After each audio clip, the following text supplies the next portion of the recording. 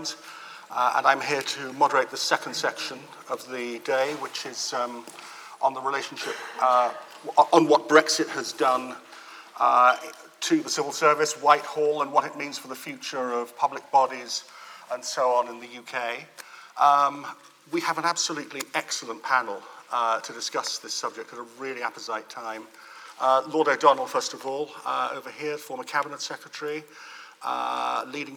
one of the 2 or 3 leading figures in the civil service, I would say, in the last 20 or 30 years. Cabinet Secretary under how many Prime Ministers? 3. 3.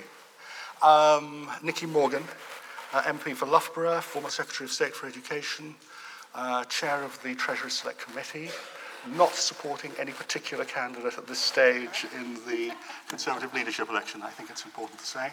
And third, and not least, Jill Rutter, leading expert on Brexit from the Institute for Government, somebody I regularly phone up to explain what on earth is going on. She often always gives a very, very good answer.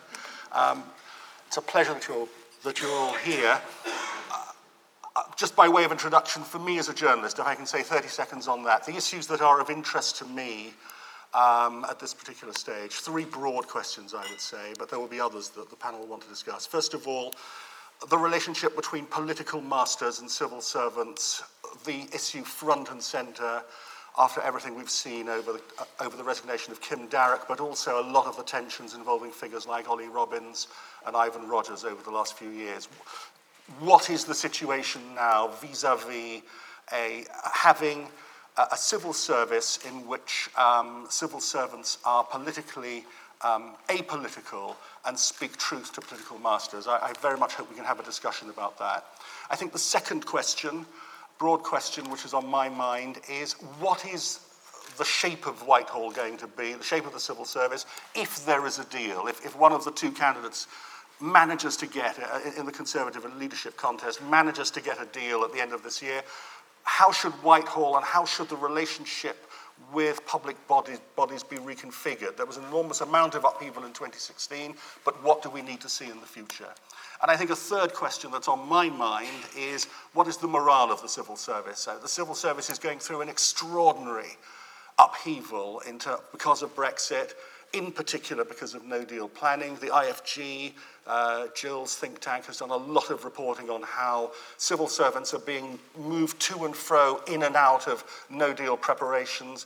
What does this mean? Is there a brain drain happening, as Camilla Cavendish suggested in a piece in the FT on Saturday? Those are the 3 broad questions I have, but there will be others. Gus O'Donnell, can I come to you first? How would you address some of the issues that are front and centre at the moment on the civil service? Certainly, and I think that relationship with central civil service is absolutely crucial, but it's good that we've got this panel. So I'll concentrate on the civil service. Jill will talk about relationship with public bodies.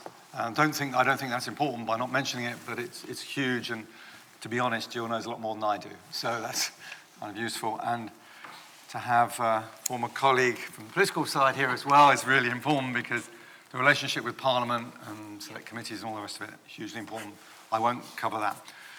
Point about the civil service, I think we have to do a little bit of context here. We have gone through a period where the nation, let's face it, is divided. We had a referendum, 52-48. We spent many years trying to get a deal with the EU. That can get through Parliament, and basically that process has stalled, let's put it that way. It's been nice. Throughout that period, the civil service has been trying, as you said, James, to basically speak truth unto power. That means actually analysing the evidence, going at it, using its values of honesty, objectivity, integrity, impartiality. That sometimes means people are told things they don't really like, and that's where, if ever there was a situation where psychologists will go back and say, you want to know about confirmation bias? Well, let me explain how confirmation bias works, right? Everybody reads the things they have prior belief in, and nobody really challenges. So I spend my time reading things by people that think it's going to be fantastic when we leave, because I think it's really, really important that you look at both sides and you stop yourself. So we've got confirmation bias, we've got strong beliefs, and the thing that, and strong prior beliefs, which may or may not be based on evidence, but are passionately held. And you've got a situation where there is questioning of experts and what constitutes actual evidence. And that's quite difficult for a civil service. You are trying to put together the analysis of what does a trade deal look like. You're trying to analyse what the impact of the EU has been on the UK economy in order to understand the, as it were, the counterfactual, so you know how to compare the changes. And I think one of the people who put that together rather well, and I don't think enough people have read this, is Nick Crafts, Professor of Economic History at Warwick. He's done some really good analysis, economic analysis, of the impact of being in the EU, which allows us to have that counterfactual. Then we can compare it with the other things. So I think that evidence has been big. In terms of things James said about individual representatives, you mentioned Ivan Rogers and Ollie Robbins, who've been put in the difficult situation of having to tell political masters the realities, their interpretation of the EU side. And quite often in the UK, I get quite frustrated. We do see this very much as something about what we want. And it takes two to tango. And you have to understand what the EU wants. I've just spent the morning planning a trip to Singapore to talk about what future trade relations might be.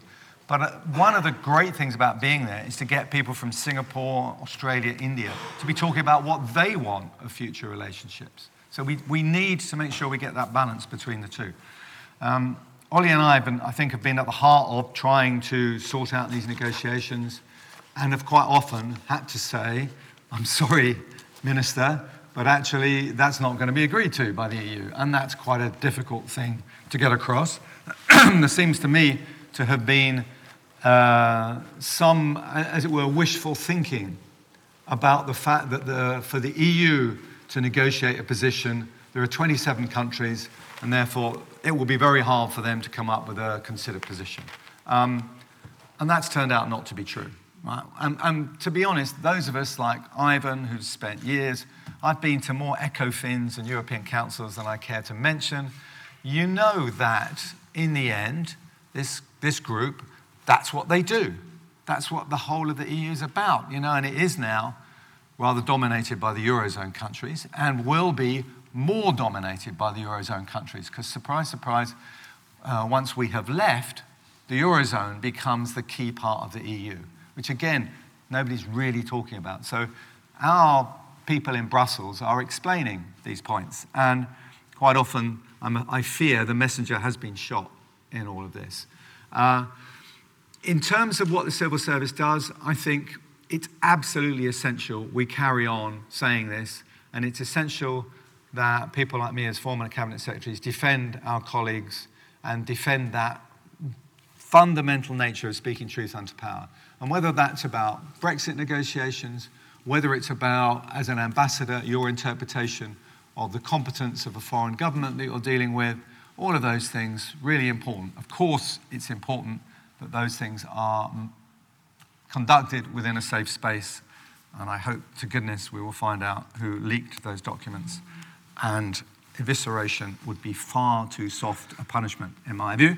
I'm looking for something more. In terms of the other things you mentioned, shape of the civil service post-Brexit. I wasn't a particularly strong fan of the shape of the civil service for the Brexit negotiations. I didn't think that really worked.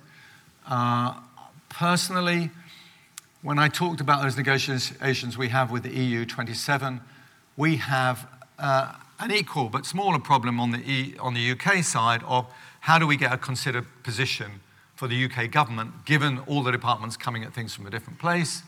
Traditionally, the Cabinet Office has always done that. We've come up with a position through the classic meetings that were bi-weekly in the Cabinet Office, where we've got everybody around the table, and we've gone to those negotiations in a very strong position. And I think our EU partners have always seen us as very well organised on that front. So we have a position. It's tricky, and it's become trickier post-devolution, but we've got there.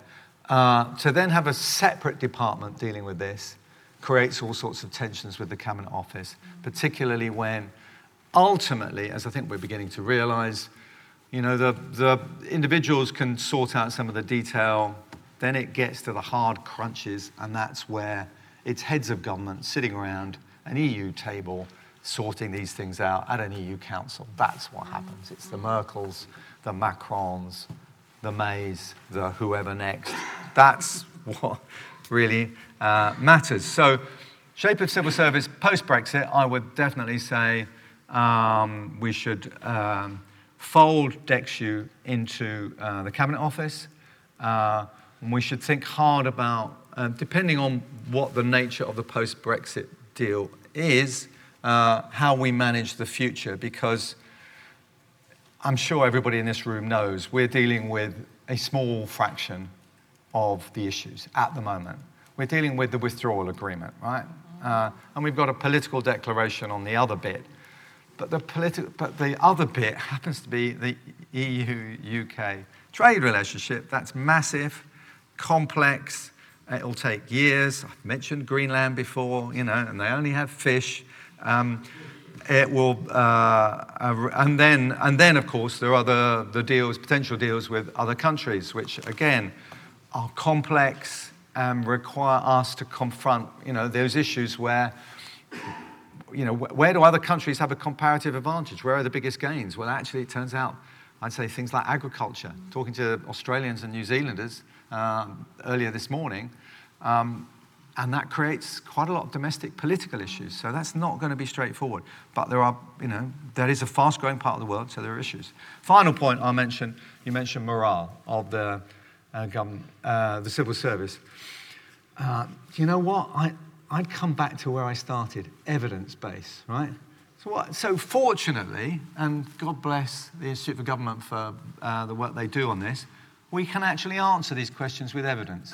In my day, we started the Civil Service Survey, People Survey, so we have a massive sample, and we can ask civil servants how they're feeling about things. We can ask them about their well-being, which is another thing we might come on to. So we've got time series so we can monitor morale. So I would basically say, let's look at the evidence, let's see what's happening. What I think, I do have a kind of very hidden insight into this in that my daughter works in the civil service, so, I have a very timely thing. What's happening in civil service, remember, is quite a radical change. In my day, the numbers were coming down, kind of uniformly, lowest size civil service since the Second World War, mainly as a result of digitisation, improvements in efficiency, all those sorts of things. That's reversed, right? Brexit has meant big increase in numbers, big increase in opportunities. You take something like DEFRA. I mean, it's incredibly complicated what you've got to do in fisheries and agriculture, incredibly politically sensitive. Yep. So select committees will rightly require us to answer questions on, well, what does this mean for this and that? And these are difficult questions. So there's lots of opportunities that have risen up. People are being moved around. And yes, let's admit there are skills gaps, most certainly. And we are starting to get into areas we haven't been in before. So that's a complicated process for the civil service, but it's new challenges, and that's what civil servants love. So there's really big issues, they're really important, and so I think from a civil service point of view, that's the kind of work part, which remember for most of them is the really important part. When they look up and see situations where that, as I call it, the kind of implicit contract between civil service and ministers starts to break down, where I'd always taken the view, and this is something I mentioned recently at my late successor's memorial, Jeremy Hayward. Basically, our job is to, the deal really is, we will speak truth unto power, we'll try to get honest, objective evidence before ministers, then they will make their decision. And that may not be the decision that we would have liked or thought was the right one, but once it's made, it's our job to get on and implement it as effectively as possible. That's the deal from the civil service side. That's the strength of a strong, impartial civil service that, remember, the only official rankings we've got from the Blavatnik School show the civil service as #1 in the world, right? Which I'm very proud of, but it wasn't done on my watch. It's done by Jeremy. So that's the deal, and in return for that, we ask of ministers respect for the civil service, not blaming them for things that, they're... because serving civil servants, it's right, they won't fight back. So I think that deal with all the best ministers, and we have one to my right, was preserved and never questioned. Unfortunately, some feel that this is a path they want to go down, and I think that's a rather silly path, and it just damages them. Hopefully, it won't damage the civil service, which I think has been around for a long time and is getting bigger and bigger. So I'll leave it at that. Excellent. Nicky, would you like to?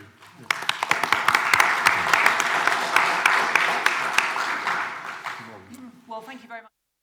To follow Gus, be part of this august panel, and I want to pay tribute as well to the UK and a Changing Europe, which I think has done really important work for the last few years. And your publications are consulted in Parliament and outside and are appreciated. Actually, in terms of communicating with constituents, I have sent links to quite a lot of your documents in order to help to explain some of the things like why a no-deal Brexit may be a little more challenging than some of them think, for example.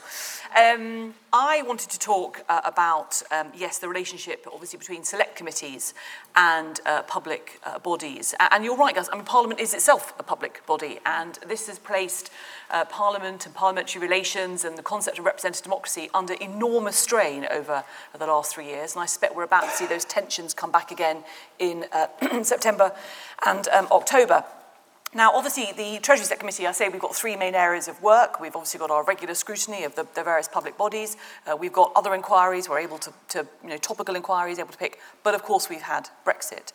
And that's been ongoing since before the referendum, but particularly obviously in the last 3 years. And we decided ahead of the meaningful vote, we didn't realise there were going to be three of them, and we're still going potentially, that we would ask, particularly the Bank of England, but also the Treasury, to prepare some economic analysis on likely Brexit outcomes and scenarios and submit them to us. Now, I don't think either institution, and the FCA did their bit as well on financial services, and of course we scrutinised the work of HMRC, very important in all of this as well. I don't think it would be fair to say that either the Bank of England or the Treasury were delighted at that request because they knew some of the pitfalls ahead, but they did absolutely, very professionally, the job that we had asked of them.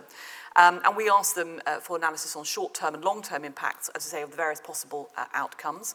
And the Bank of England and the FCA did the analysis on the short-term impact on the economy and financial services, and the government provided analysis on potential long-term macroeconomic impacts. I really wanted to pick up what Gus was saying there, though, because I think what's happened, some of these public bodies, because they have been giving a view, not even an opinion, but a view, their professional expert view on something which so many people feel so very, very strongly about, they have had to become perhaps more political and have been politicised in a way that they would not have expected. Now, leaving aside having members of the various policy committees of the Bank of England or officials in the Treasury being asked questions which are more properly directed at ministers, because frankly you can't get answers out of ministers as to what might happen in terms of Brexit negotiations. But I think Gus is right. In many cases this has been deliberately done. And the trouble and the consequences, as I know, to my cost as well, is that it is not acceptable, for example, for the head of HMRC to give us his perfectly proper professional expert opinion on what the cost might be for business if you impose new customs checks, and for them to have personal threats as a result of that, necessitating the calling in of the police. And we know that's happened as well in the civil service. This is deliberately done. It is deliberately done by the forces of populism who are trying to shut down debate. It mainly comes from those who are deeply pro-Brexit and very critical of what they see as Project Fear in the run-up to June 2016. But there are people on the other side who feel strongly, but just not liking anything like the numbers. And I think what's happened is that people such as the Governor of the Bank of England, who's been a frontline person before, but really when he's been talking about interest rates or inflation, suddenly becomes frontline in terms of how Brexit might unfold and what that might mean for our economy in a way that that's not happened before. Obviously, the head of the FCA, there's a financial services, a big part of our economy, services generally, and frankly, we did not have enough detail from the government about what they wanted. I was pushing for a white paper on financial services or services more generally, ahead of the Chequers agreement or deal, and we didn't get it. But also, say, HMRC and obviously the Treasury as well. And what's happened is that we have found with witnesses, either those or others, giving us evidence, often on other unrelated to Brexit issues, their views on Brexit are then quoted back at them, either by members of the committee who feel strongly on these issues, or people outside, and are then used to criticise their behaviour. I did raise this to the Liaison Committee at the House of Commons, that I thought we ought to set out a statement as Select Committee chairs that actually people should not, we need, in the same way that the civil service have to be able to speak truth to power, we need people as Select Committees, if we're going to function really effectively, to give us unvarnished evidence. Just occasionally we're asked to keep things highly confidential for market-sensitive reasons, and I completely understand that, but by and large I want people's evidence to be out there and for them to feel confident that in giving it, they are giving Parliament the benefit of their expertise, and that we will treat that evidence and expertise in an appropriate fashion. And most of the time, that is what's happened. But there have been times when some witnesses have come under a sustained barrage of attacks because of their perceived views on Brexit. And I don't think that doesn't stand Parliament in good stead, it doesn't do the Select Committee system any good, and it's unfair on those who really are doing their jobs. The other impact is on Parliament itself, obviously, as a public body. And speaking as a former minister, I suspect that many of my ministerial colleagues, particularly those who are not in Brexit-related or frontline Brexit departments, are deeply frustrated about the lack of progress, not helped, of course, by the 2017 general election result, but the lack of a majority and the focus on Brexit has meant that so much other stuff has not got done.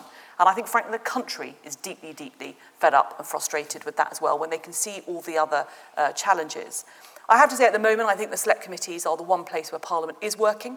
I think we've just celebrated our 40th anniversary. If you look at the wide spectrum of reports and work that is still happening under the Select Committee system, I think we are doing our job. We are holding people to account, we are producing interesting reports, we are making our recommendations to government and to other public bodies. But frankly, until we are able to resolve at least this first stage of Brexit, and I'm not entirely sure, as I said on the radio last night, what resolution now looks like in a way.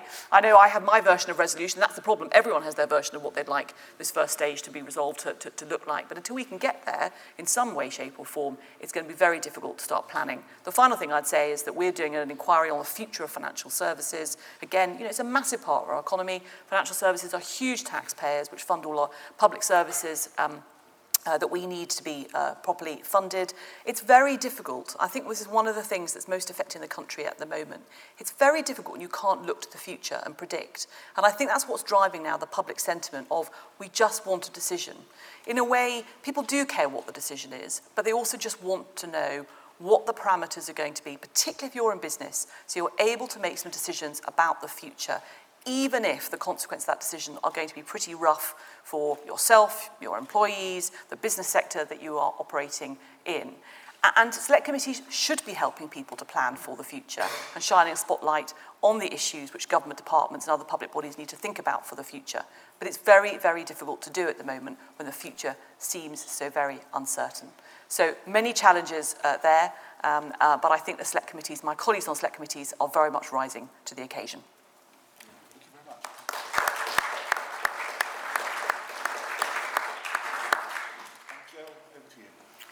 Okay, as I'm going last, I'm going to make a couple of comments on what's gone before.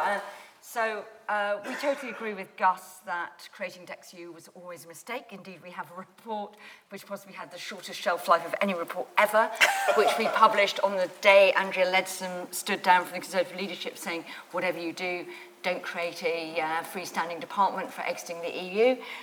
So that's allowed us to bask in Schadenfreude ever since when we see some of those tensions. Yeah, I don't think the government's made a mistake actually thinking DexU is the right place to coordinate the future trade relations. We have to remember it's actually not just a trade relationship we've been negotiating in phase 2, it's also a security partnership, and I think that means putting it in a line department is even more problematic. And I agree with Gus that actually the civil service has problems. And one problem, I think, is that the civil service is comfortable with the language of evidence, which largely it interprets as economic evidence. And actually, to many extents, Brexit is a values project. And I think those two cultures are clashing quite badly, and we see that. And third, I just want to pay tribute to Select Committees. The government has been very reluctant to share any of its analysis about the consequences of Brexit, and parliamentary Select Committees have, I think, really shown the hugely valuable role they can play in furnishing a lot of us with evidence which we can then repackage to James and his friends as think tank reports. So thank you very much for that. I want to extend beyond the civil service into what Gus's successor, but to Mark Sedwill, refers to as the wider public service, so going beyond the civil service and looking at public bodies. Those are those sort of bodies which we might call non-ministerial departments. That's actually HMRC, a non-ministerial department. Executive NTPPs, some executive agencies, etc. Some are public corporation or whatever. But these are the sort of things that the term of art is usually quango. So the government came in 2010 promising the almost inevitable bonfire of quangos. And at one level, Brexit is turning that bonfire into a bonanza for quangos, because just as Gus has said that Brexit has meant a handbrake turn on the reduction in civil service numbers, it's meaning the same for many public bodies, because they're actually in the front line both of Brexit preparation and will be in the front line of post-Brexit delivery. So Nicky referred to some of the work that the Financial Conduct Authority and the Prudential Regulatory Authority and the Bank of England are having to do in the run-up to Brexit to ensure that our financial institutions can weather the shock of a disorderly Brexit, but they're not the only ones affected. So if I just run through some of the examples. So there are public bodies that will have to do more as a result of Brexit. So look at the Competition and Markets Authority. At the moment, it shares a caseload with the Competition Commission in the EU. Those will all come to the CMA after Brexit. The MHRA at the moment shares some of the sort of responsibility for testing with the European Medicines Agency.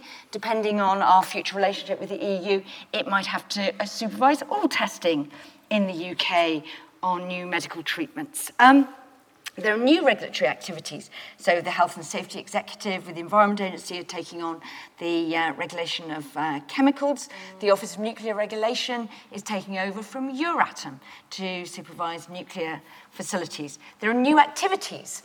There is an embryonic shadow trade remedies authority that is being set up to run the UK's trade defence policy, which will be a consequence of leaving the EU customs union.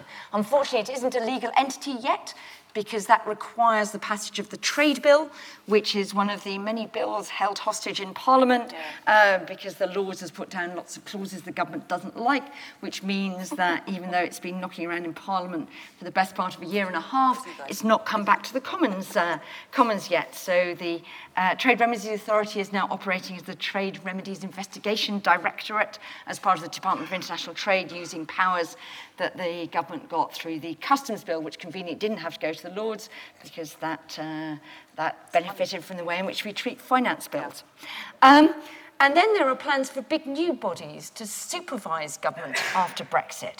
So Michael Gove, if he survives as Environment Secretary, has incredibly ambitious proposals to create an Office of Environmental Protection, which slightly bizarrely will be the Office for Environmental Protection for England and Northern Ireland.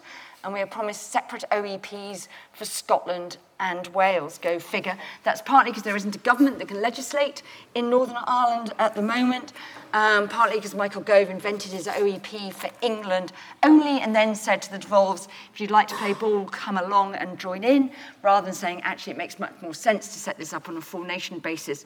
Why don't we talk from scratch about how we might do that? So what are the challenges they face? I think there are 4 big challenges. The first is a management challenge.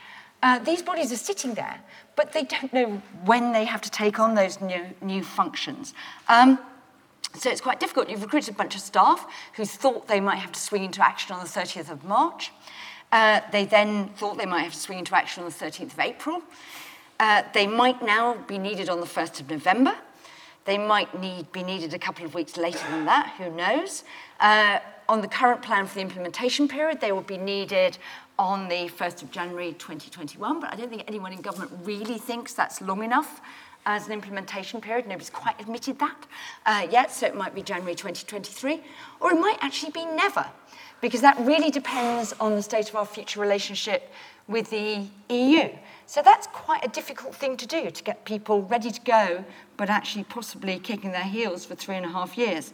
And there won't be as much sport to watch on TV. Anyway, I had to get a reference in somewhere. Second, there's a capacity challenge. These are by and large functions that we have looked to the EU to do, and we can't just invent that expertise overnight, particularly not when it's actually harder for us to acquire expertise from one of the places we might have done it, which is the EU, when we are making the UK seem a slightly unwelcoming environment for people. And one of the things we're seeing is a bit of a battle for expertise between government departments and their ALBs. If you heard Tony Juniper on the farming programme this morning, he was talking about how Natural England, one of DEFRA's ALBs, has been hollowed out as people have been sucked into the core department to fill expertise gaps there. The third one is a devolution challenge. These problems are multiplied if we insist that every country has their own special little arrangement. That's not happening in all cases, may not be the most sensible way, but there is a potential role for those, for public bodies to help glue back what the politicians insist on sort of driving apart. But I think the biggest challenge lots of public bodies will face is a sort of expectations or a credibility challenge. Being members of the EU means that people, particularly NGOs, citizens, have been able to look to Europe for redress against the government. The EU has been able to take enforcement action against the UK government, and indeed ministers have often been able to blame the EU for things that they don't like. Down the line, the UK is trying to replicate some of those through domestic bodies, but domestic bodies can never have the same status as the EU, as we are discovering. It is quite difficult to get yourself out of the jurisdiction of the EU. It's not something you do overnight, whereas ministers in 2010 actually proposed that they could abolish public bodies, even those set up by primary legislation, by statutory instruments. The House of Lords said no, so they were forced to drop that schedule to the bill. But primary legislation can undo public bodies. We see that time and time again. So public bodies in the UK always have to tread a line between looking to the politics on one side and looking to actually fulfil those duties. That brings me to the sort of final point. It's possible that public bodies will be entrenched through international agreements, and that might give them a bit more status to exercise those functions against the government. But I think one thing Brexit should get us to do is to look again at our very casual and cavalier attitude towards the status of public bodies and whether it's really, really right that we have such a sort of ad hoc, random approach to the way in which we classify public bodies, the powers we give them, and their status in our constitution. Back in 2010, we wrote a report at the Institute for Government called Read Before Burning and suggested actually we needed a way of creating special status for those public interest bodies that are supposed to protect the citizen in the UK against some of the temporary whims of government. And I think it might be a good occasion with Brexit to look again at whether we don't need to do that.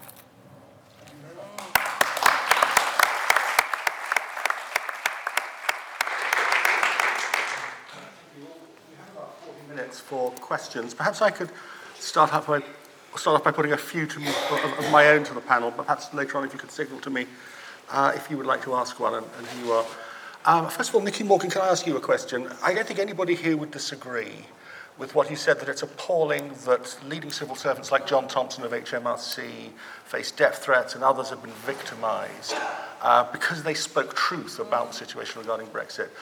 But one of the arguments that's made, it's made by Dave Penman of the FDA, for example, is that the reason we've got into this mess is that the Prime Minister herself has never really stood up and defended the civil service at the key moments. I can myself never remember a moment in the last few years where Mrs May has said, Ollie Robbins is the advisor, I and the Cabinet decide. Do you accept that criticism? Well, I accept that obviously if that's how people feel, then it's a very unfortunate perception. I mean, I would honestly need to go and look. I mean, I think if you would have Theresa May sitting here, I'm pretty sure she would say that she felt she had done that, whether it PMQs or anything like that. But I think it goes back really to the heart of what we saw last week with Sir Kim Darroch, which was again when somebody is under attack. I think it absolutely, the leading politicians have to come out very swiftly and say, that actually it's for ministers and politicians to be criticised. That's what we sign up for, not for those who are trying to and doing their jobs by saying what might be uncomfortable truths, some of which are open and transparent if it's evidence of select committee. Others, of course, in terms of ambassadorial diptels, should not be splashed all over the newspapers. But I'm sure Theresa May would feel that she would agree with that sentiment. She would feel that civil servants should be protected from, they're not the frontline people. I think she'd be surprised if she felt that hadn't been said, but I think with all these things, you can never say them too often. Jill, did I see you shaking your head? Well, I think it has been one of the slightly lamentable things about Theresa May that I think she hasn't explicitly done that. She was quoted, I think, in The Spectator as saying to the 1922 committee, "I am not Ollie Robbins' puppet," but that's not quite the same thing as defending Ollie Robbins against those attacks. And I think, so that's the sort of sin of omission. I think the sin of commission over which she presided was her advisors' briefing against Ivan Rogers, which is what, after all, made Ivan's position untenable. Actually, I think that's one of the things we have to remember about number 10, or indeed ministers. When their special advisors do things, they do things within an authorising environment created by their minister. Special advisors only act under the sort of guidance or whatever, within what they think those ministers want to do. And I think that briefing against Ivan Rogers was a very early signal that saying this was going to be difficult, advising it could take a long time, advising, as Gus said, not on what the UK was doing, but what the EU would say about what the UK was not at all helpful. It was very notable when DexEU was set up. There are a lot of incredibly good people who went to DexEU. I mean, the whole idea that the civil service wouldn't want to work on Brexit, I think, was completely confounded by the quality of the people who went to DexEU. But DexEU was very notable for the fact that it was almost a badge of honour that you had to not be an EU expert, apart from the few people who went over from the European Secretariat in the Cabinet Office. These were people who were great civil servants, but they were not the top EU experts. And there was a sense that knowledge and long periods of working on EU issues almost disqualified you and made you sort of suspicious that you would not be on board with the project. And I think that was a sort of even worse in a sense than not defending Ollie Robbins. It was absolutely clear that the Prime Minister, it's the Prime Minister's deal. Bernard Jenkins, I think, has said that. It's the Prime Minister's deal, it's not Ollie Robbins' deal, and anything else to the contrary is a ridiculous thing to say. Can I put a question to you, Gus O'Donnell? Most people would accept that most civil servants are fiercely independent, non-partisan, and doing their level best to get Brexit done. A criticism that was made by Bernard Jenkins in a piece he wrote for the FT online this morning was, however, and he accepted that with broad points, but he was saying there are too many former permanent secretaries and some former cabinet secretaries who are going around publicly criticising Brexit in general. And that is creating a public impression that the civil service isn't with the project. Is that a fair criticism or not? I think we have to realise that the world is moving on, and when you leave the civil service, curiously enough, you cease to be a civil servant, right? This kind of blatantly obvious, but so I was put in the House of Lords to have a view and to speak as a crossbencher, truth unto power publicly. And so I have voted in the House of Lords. Jill referred to something I'm quite proud of, which was the bit on public bodies amendment, which the House of Lords did some time ago, and I think I actually tabled that one. I thought you were still Cabinet Secretary then, Gus, but anyway. No, there was one that came up in the House of Lords, which I remember, it was possibly later, sorry. So I think we are in a world where when you cease to be a civil servant, you do not join a monastery, curiously enough. You do not cease to have any views. If you are in the House of Lords, you're making speeches, you're voting on things, I think it's perfectly legitimate for former civil servants to have a view. They have a lot of expertise. Yes, we're invited on to talk about issues like former diplomats, to talk about issues of foreign policy. Yes, I will always go out there and defend the civil service against attacks on them if I feel that that's appropriate. I think that's part of my job. It's my ongoing part of having been Cabinet Secretary. I think you have a responsibility to do that. I think that's the world we're in, and I think it's absolutely right. You would not expect former ministers to suddenly decide they weren't going to say anything about what they've been minister for. I mean, that would be crazy. So I think it's really important. It's really important that when we go out there and we say things, what we are defending is a politically impartial civil service. That's what we're talking about. And we think that's hugely important. And the more we can do to strengthen that, the better. Let me ask you just one other thing, another point that's made by the Brexiters, because I think we have to try and get their arguments in. We're moving into a period, assuming a deal is done and Brexit happens, we're going to move into a new phase in which this country is going to be fighting tooth and nail, tooth and claw to get trade deals. Getting trade deals done around the world is going to be really important.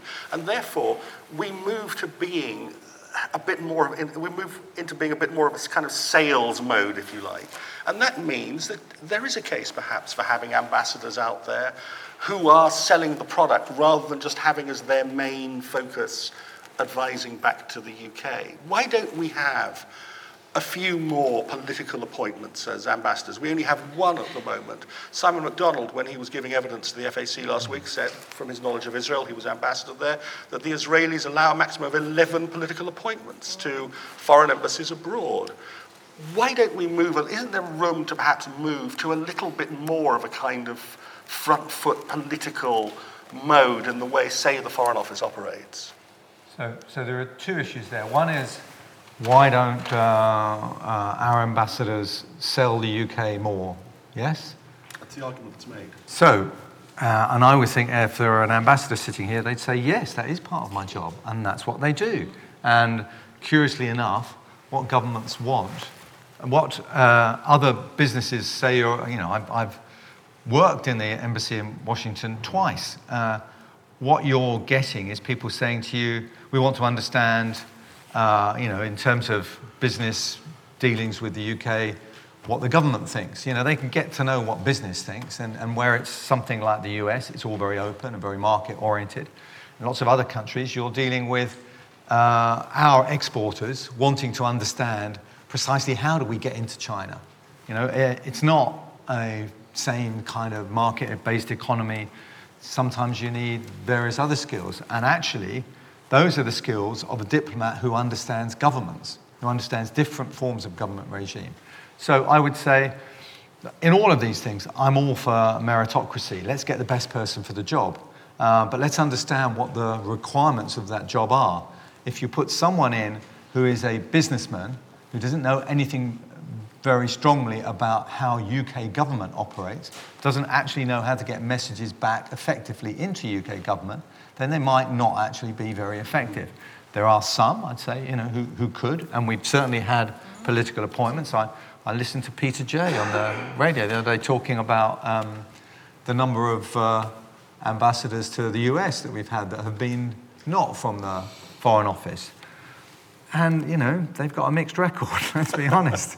So I would just say, best person for the job. I wouldn't rule out political appointments, but I would just say, let's be absolutely clear what the criteria are for this. And certainly in a future world, if there's a lot more about negotiating trade deals, well then let's get, let's have that as a bigger weight in terms of who we select. So someone that knows more about trade, most certainly.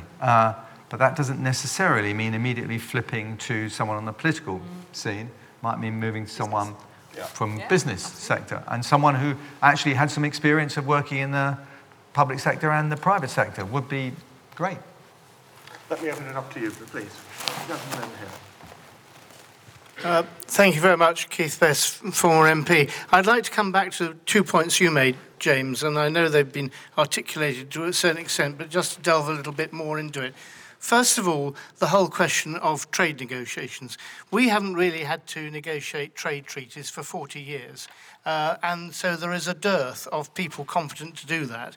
And I'm afraid what's coming out of the recent visit of Liam Fox and his team to the United States shows that the United States negotiators are running rings around us there, quite frankly. And I don't know if that's an unfair comment, but it's certainly my impression. The second thing is having people in positions abroad.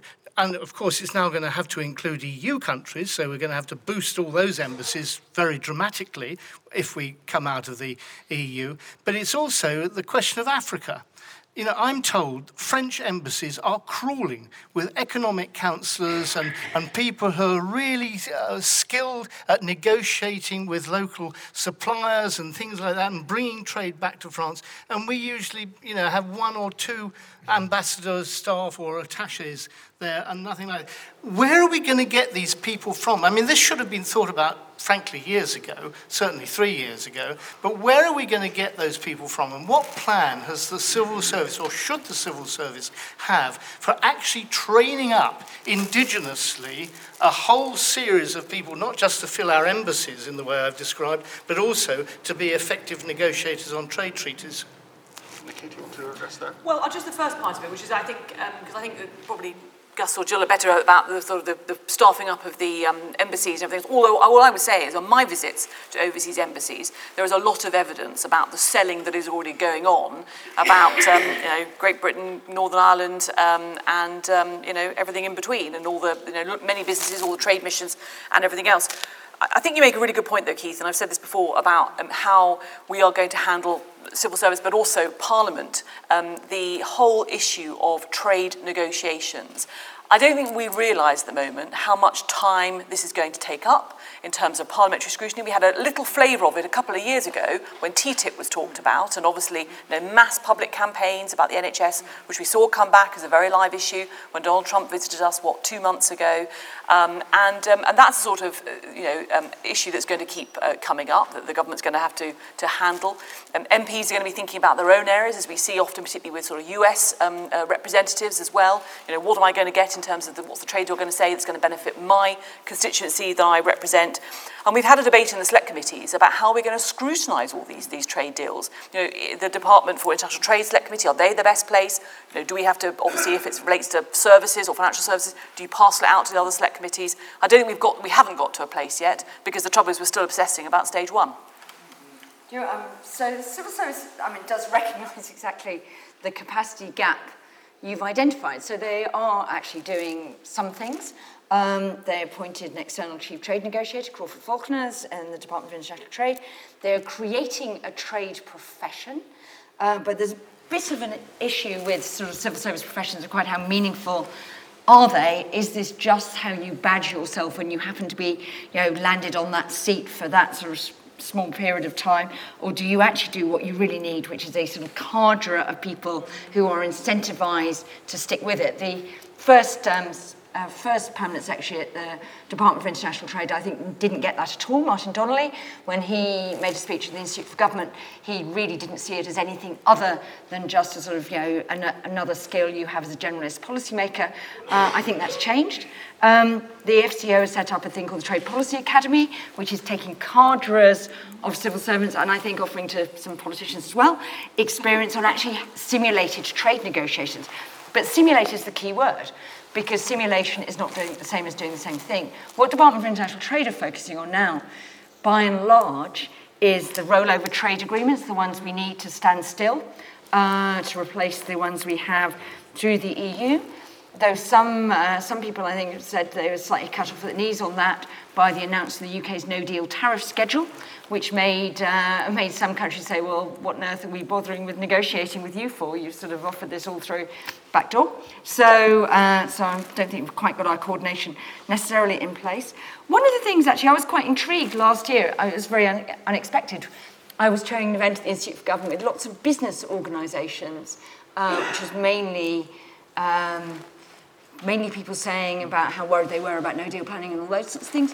But the one thing they did all agree, actually, was they thought the Department for International Trade had brought a new focus, the sort of work, not of trade agreements, which are a little bit of the party, but trade promotion activity, sort of activity done by UKTI. And that really had stepped up, because actually that's where most of the gains are to be made rather than on the trade agreements per se. I mean, look at the sort of comparative thing. I mean, Germany and the UK trade under exactly the same trade regime, but they export loads more. And that is not because of different trade agreements. We both benefit from exactly the same trade agreements. So I think the DIT had sort of done some to focus that. And actually, I think one of the interesting things for the FCO is the model they now have in Africa, where quite a lot of the ambassadors and high commissioners in Africa are actually, because one of the big relationships is the development relationship, are actually DFID heritage things. I think one of the things the FCO is definitely doing better is being prepared to make its jobs open to a wider set of Whitehall skills than sort of regarding them as the preserve of people who've spent 20 or 30 years writing telegrams, which certainly when I was at the Treasury, we used to say, why on earth are they writing these telegrams back? We could read it all in the FT anyway, much more quickly than just read an ambassador's telegram telling us what's in the news anyway. So I think the FCO is changing quite a lot.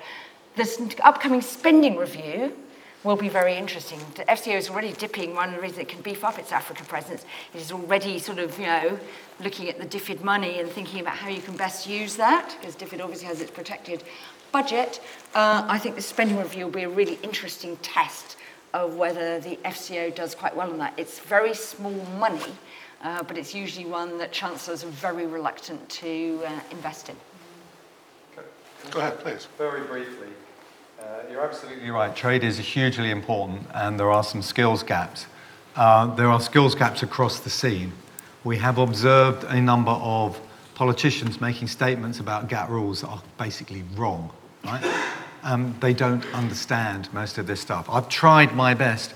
In my role as chairman of Frontier Economics, we set up something called Trade Knowledge Exchange, got some of the trade experts from around the world together to put stuff out on the web for free, explaining the basics, right? One of my key guys, Amar Breckenridge, worked for the WTO. He understands the rules, which frankly, I just cry about the stuff I hear most of the time, how ignorant they are about these things. So there's a basic knowledge gap, absolutely, and we need to try and fulfill that. The more general point you make about a Foreign Office, Jill would probably have heard me say this, you would expect a Treasury boy, as Jill usually calls me, to say this, is I've always wanted there to be more economists, more understanding about trade and business issues within the Foreign Office. And I think if, as a byproduct of this, we get a more economically professional and literate FCO and DFID, I would think that would be a massive advantage. But you're absolutely right. We need to put this. But the one thing we must remember in all of this is the number one, most important trade negotiation we will have will be with the EU. And that requires you to understand all the EU rules. And we have a lot of people that have spent a long time doing that. So that's one area where we are quite good. But yes, for the rest, skills gaps, we need to fill them. Philip Rycroft, former Secretary. Thank you very much, James. Philip Rycroft, ex of Cabinet Office and DEXU. So recovering civil servant, allowed my own view, I think now, Gus. For a small fee, I will give you my view quietly about whether DEXU was a necessary creation or not, but I did enjoy my time there. And I have to say, Jill, just in slight counter to your thing about DEXU, I have a downer on European experience. Absolutely not so. I had round my table folk, including myself, who'd worked in the Commission as well as ACRA. The sad truth was actually that the depth of EU experience in the civil service wasn't as great as it should have been. It wasn't prioritised in career development as much as it should have been over the years. My question is a slightly different one. Nicky's referred to the economic analysis that DEXU led that was notoriously leaked in January last year. That wasn't a good day for me and my team, but then we stuck with it and was put in the public domain, pretty much the same numbers, all negative for any Brexit outcome in November last year. Also on no deal, I think the record will show when the papers come out, the civil service has given pretty robust advice on the implications of no deal. And indeed, a lot of that is in the public domain, published by the government, not just leaked. There was a paper that we published in response to a request from Anna Soubry in February this year, which is a pretty unadorned description of the risks of no deal. So the stuff is out there in the public domain, driven by evidence-based analysis by the civil service. My question is a sort of speculative one. What happens to the civil service if it turns out that the experts were right? In a circumstance, for example, of a no deal where things aren't quite as rosy as some have assumed, and those problems do occur, what is the political pressure in those circumstances that the civil service might come under?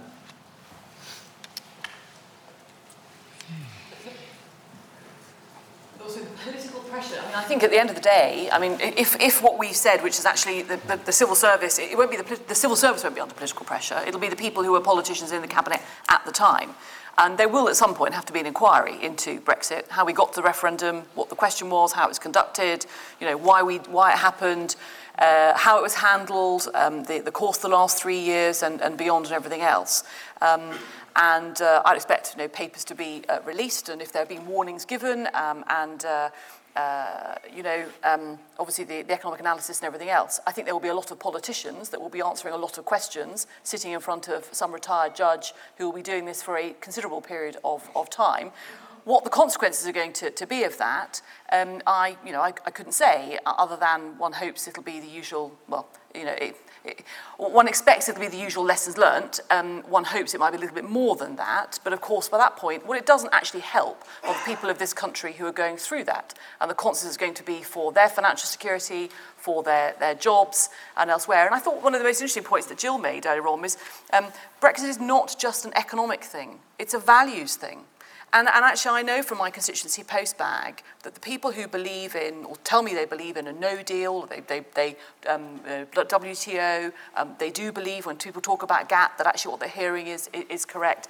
They are fed up with hearing from the so-called experts establishment, this isn't going to work. And it's what Boris Johnson's tapping into, as we saw on the Andrew Neil interview on Friday. They are fed up with being told it's all going to be doom and gloom and everything else, because for many people, this issue of sovereignty trumps everything else. And I do have people emailing me who tell me it is worth taking an economic hit in order to be this independent, self-governing nation. And in a way, that's a sort of unarguable point. If people are prepared to take economic pain, then there's very little that persuades them if people are warning about economic pain that's going to put them off that course of action.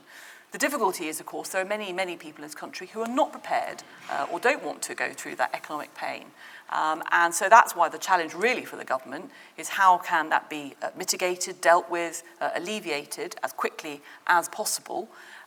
Should that unfold, or what do you do to try to head it off in the first place? And that's really the big unknown, I'd have said, for September and October of this year. Just 2 bits to that. I think you're absolutely right about the values point. I think that's absolutely right. But then the debate needs to be, so you're arguing that you have more control outside. Yeah. Well, let's analyse that. Is that true or not? And I think that's a debate that really hasn't happened as much as I think it should. The other part, of course, about the economy, and we've seen this already, it's that dreadful phrase we economists use, which is, this is what would happen compared to what? The counterfactual, essentially, what would otherwise have been the case. So, people would say, well, hang on, the economy carried on growing and it did this and it grew at X percent, and we say, yes, but it would have grown at X plus Y percent, and we've lost Y. Well, you've lost them, all right? And that's kind of, as a former press secretary, I'd say that's not going to work as a line. So that's the difficulty, I think, that we're going to have. I think which is what Nick Crafts tried to explain. I think the interesting thing is that there's likely to be more political pressure on the civil service as opposed to on ministers if actually no-deal Brexit is less disruptive than people think, rather than the other way around, because that will then sort of play into the narrative that this was a sort of Project Fear, this was shroud waving and stuff like that. And actually we know that whatever happens with a no-deal Brexit will not be exactly what is down the risk register. The reason to have all those things on the risk register is so you've identified the risks and you can manage it so that the medicines do come in, we can still have drinking water, we do X, Y, and Z. I mean, that's after all, because I don't think there's a great understanding of the sort of point of risk registers. And what will inevitably happen is that it will be like, if you think of the sort of last big, much simpler thing that the government tried to do, where the attention of the nation was focused, was the Olympics. And there were huge amounts of planning done for what on earth risk would manage. And David Cameron's having his daily meetings about that. And the issue that they had to manage was none of the security risk, none of the transport meltdown. It was the fact that there were empty seats visible in the stadium. And that's what ended up preoccupying people in the Cabinet Office, was how on earth could they get people in there, because it was really bad PR that people couldn't get tickets and yet could see empty seats in the stadium for sold-out events. So there will be something that happens somewhere that people didn't spot, so there will probably be a bit of attention on that. But I think if it's sort of, people can, in the way exactly as Gus says, that they're sort of pointing to the fact there wasn't an instant recession as evidence that the Treasury, was just indulging itself with Project Fear or whatever. I think that's, in a sense, sort of, bigger risk to the civil service as opposed to ministers. Yeah. Nicky is absolutely right. The people who are in the front line for the negative effects and who will be, pulled down to urgent question after urgent question will be the ministers, not the civil servants.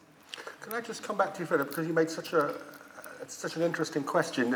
What it seems to imply is you think that if there is no deal and no deal goes badly, you think it's the civil service who are going to get the blame, that there's nothing to stop that happening? It's a question, in my mind. It's a sort of ascription of agency, if you like. Because you were predicting it wouldn't go well, was this sort of underlying suspicion that civil service hasn't put its back into the planning. And if it goes wrong, there's going to be a lot of folk out there looking for people to blame. That was my point. And no doubt, in normal course, of course, the people who should be getting that blame should be the politicians because they've taken the decisions. But in that context, the people who are sitting in front of the Select Committee are not going to want to say, it was my fault, it was me what done it, as it were. They are going to be looking for reasons why things haven't turned out as they have done. And it's just the temper of the times is such, and the politics is so febrile, and it is quite difficult to see yourself into that world, which is why I was just trying to prise open your thinking around that. I certainly worry about that.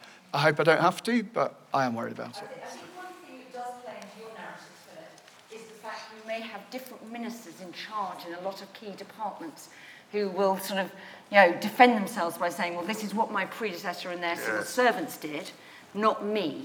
Because I think if you were there and you were a Chris Grayling or a Michael Gove who'd worked through all those plans, you sort of co-owned whatever the preparations had been.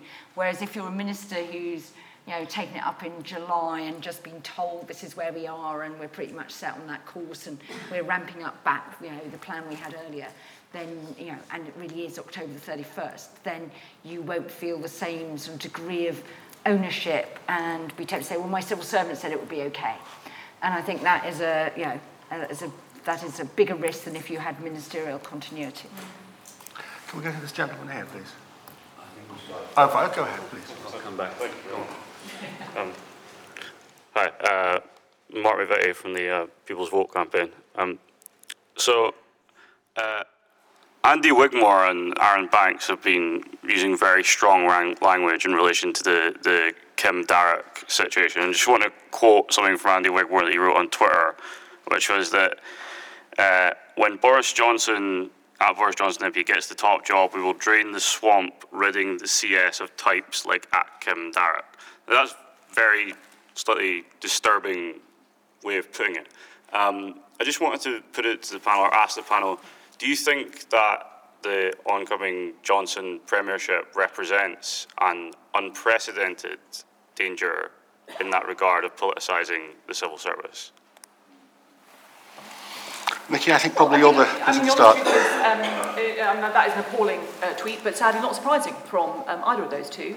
If they're not draining the swamp somewhere, then they're draining it in MPs, the Conservative Party, you name it. We've had attacks on the judiciary.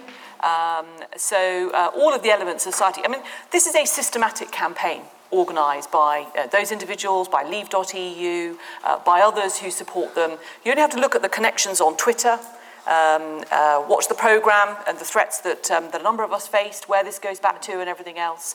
Now, look, I think sometimes people, MPs and others, don't help ourselves. There are things that we will do and we will say which nobody's ever going to love members of Parliament. When I go to visit schools, I tell the story of how when the House of Commons burnt down in the 1830s, the good people of London stood on the opposite bank of the Thames and they cheered. So, it's not new that we are not popular, but people do need to understand what's going on here.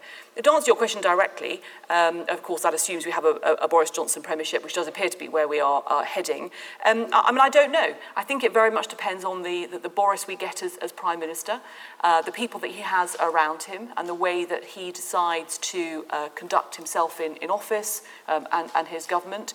And the difficulty, I think, for people at the moment, I talked in my remarks about people not being able to know the future.